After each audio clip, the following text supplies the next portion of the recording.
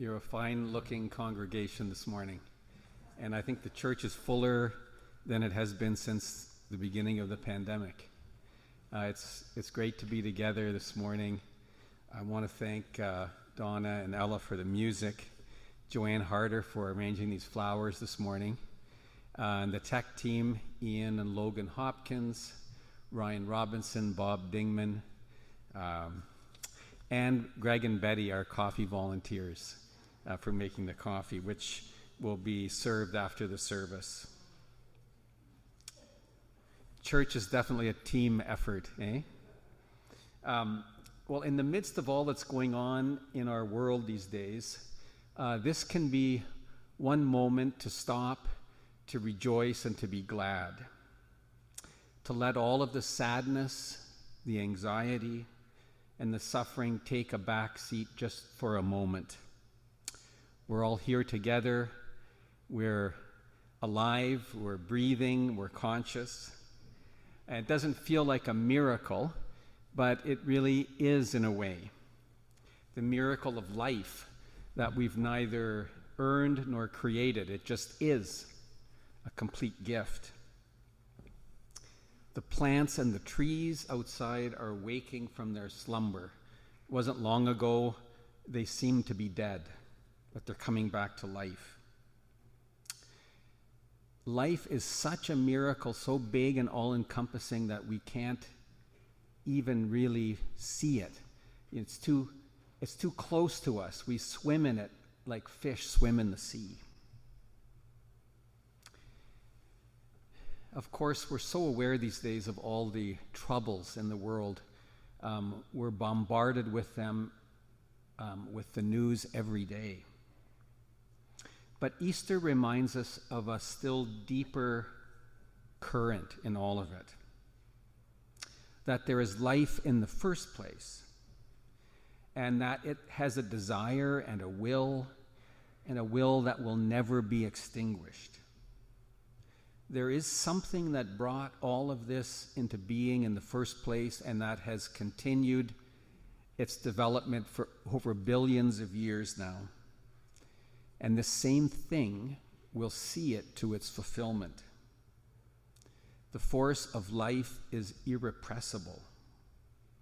War, death, climate change may set it back for a bit, but it will not be defeated. This is what we celebrate on Easter Sunday. The irrepressible power of life, the Spirit of God that transformed the death of Jesus, signaling for us all that our own mortal deaths will not be the end of the story.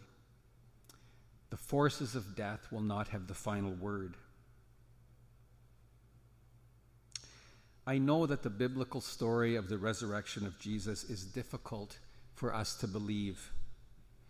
We are scientifically minded people, and there is no scientific explanation for such a thing.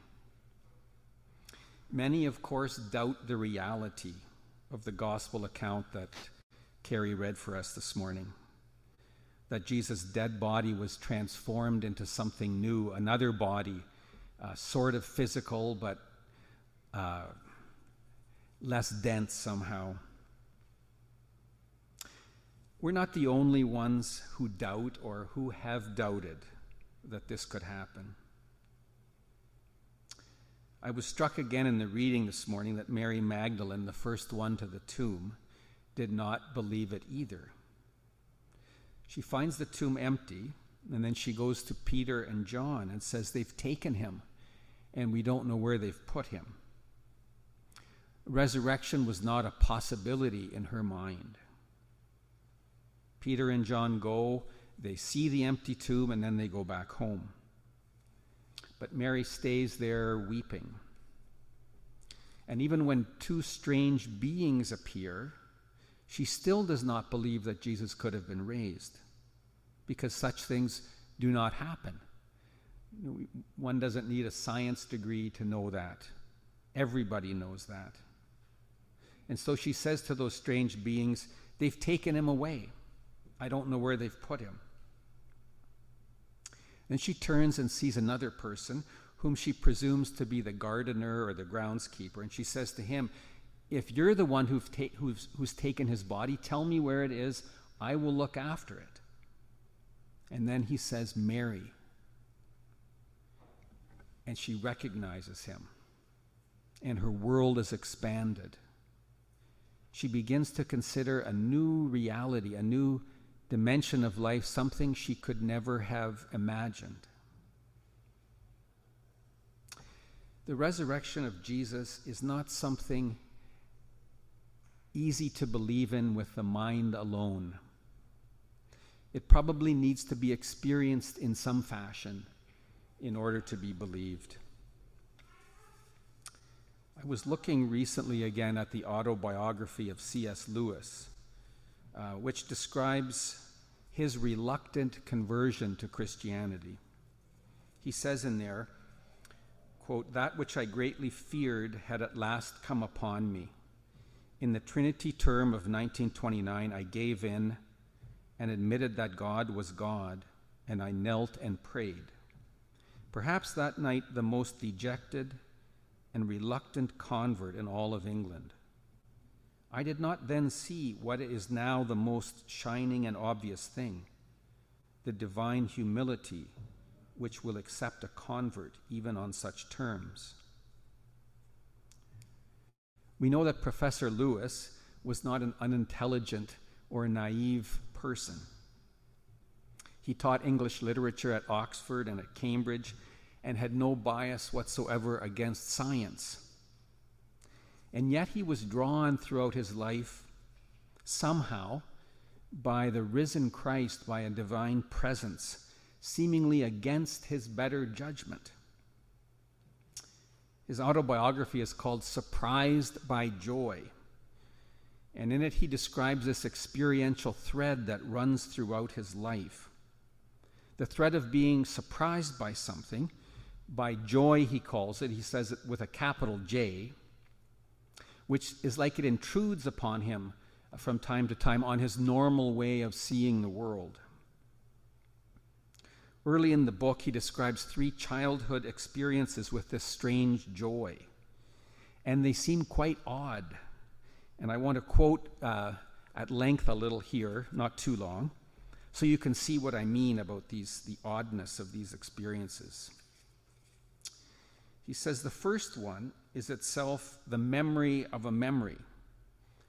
As I stood beside a flowering currant bush on a summer day, there suddenly arose in me without warning, as if from a depth not of years but of centuries, the memory of that earlier morning at the old house when my brother had brought his toy garden into the nursery.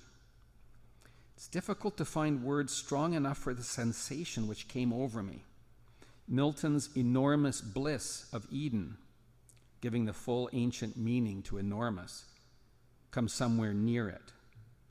It was a sensation, of course, of desire. But desire for what? Not certainly for a biscuit tin filled with moss, nor even, though that came into it from my own past. Before I knew what I desired, the desire itself was gone, the whole glimpse withdrawn, the world turned commonplace again, or only stirred by a longing for the longing that had just ceased. It had taken only a moment of time, and in a certain sense, everything else that had ever happened to me was insignificant in comparison.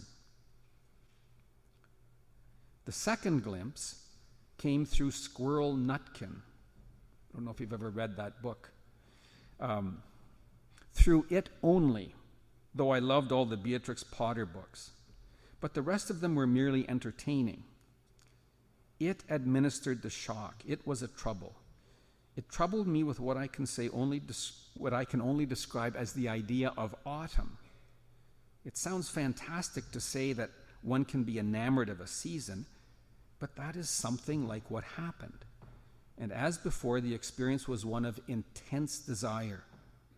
And one went back to the book not to gratify the desire, that was impossible, for how can you possess autumn, but to reawaken it. And in this experience also there was the same surprise and the same sense of incalculable importance. It was something quite different from ordinary life and even from ordinary pleasure. Something, as they would now say, in another dimension. The third glimpse, this is the final one, came through poetry. I had become fond of Longfellow's saga of King Olaf, fond of it in a casual, shallow way for its story and its vigorous rhythms. But then, and quite different from such pleasures, and like a voice from far more distant regions, there came a moment when I idly turned the pages of the book and found the unrhymed translation of Tegner's Drapa and read, I heard a voice that cried, Balder the Beautiful is dead, is dead. I knew nothing about Balder, but instantly I was lifted into huge regions of northern sky.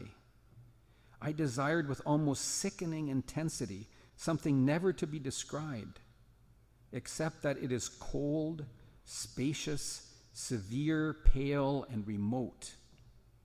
And then, as in the other examples, found myself at the very same moment already falling out of that desire and wishing I were back in it. The reader who finds these 3 episodes of no interest need read this book no further. For in a sense, the central story of my life is about nothing else. For those who are still disposed to proceed, I will only underline the quality common to these 3 experiences. It is that of an unsatisfied desire, which is itself more desirable than any other satisfaction. I call it joy, which is here a technical term and must be sharply distinguished from both happiness and from pleasure. Joy, in my sense, has indeed one characteristic, and only one in common with them: the fact that anyone who has experienced it will want it again. Apart from that, and considered only in its quality, it might almost equally well be called a particular kind of unhappiness or grief. But then it is the kind we want. I doubt whether anyone who has tasted it would ever, if both were in his power, exchange it for all the pleasures in the world. But then joy is never in our power, and pleasure often is.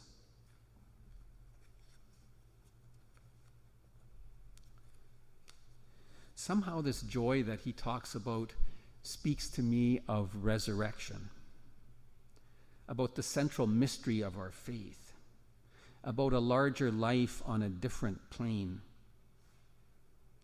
Lewis is describing an experience that goes beyond the bounds of our normal consciousness, an intense desire that is fleeting and nevertheless life-changing. It only takes an instant and it lingers for years.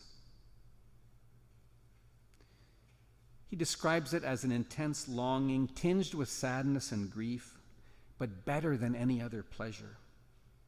It seems to be a desire for life, and to have a desire, you have to, in a sense, already know what you're desiring, in some sense. A desire for connection, for communion, for life at the deepest level of the soul. It's hard to explain, but for him it was very, very real. And of course, beyond the bounds of scientific discourse or proof. It was these fleeting and intense experiences of longing and belonging that drew him inexorably toward Christian faith, even though other parts of him, including his pride and his intellect, were rebelling at every turn. This seems resonant with Easter in many ways. A longing and a knowing, a joy that transcends but is not completely separate either from sadness and grief, a taste of something real, yet combined with intellectual doubt. Such experiences have a flavor to them, like a good aged wine, way beyond the simple sweetness of happiness or joy with a small j. There are undertones, there there is complexity and depth. And I imagine that's what Mary tasted in that instant, when Jesus called her by her name, and then soon he was gone again. I think it's what Saul experienced on the road to Damascus when he fell down and lost his sight. I believe the experience is real. And I believe it's why that motley band of women and fishermen did not fade away. Logic would have it that they should have faded away. Their leader was dead. The Romans were firmly in charge. Their co-religionists were against them. But they didn't disappear. They maintained a joy in the midst of their troubles. They experienced a blessedness in the midst of their persecution. They kept on living and growing and expanding against all odds. And we shall as well. Amen.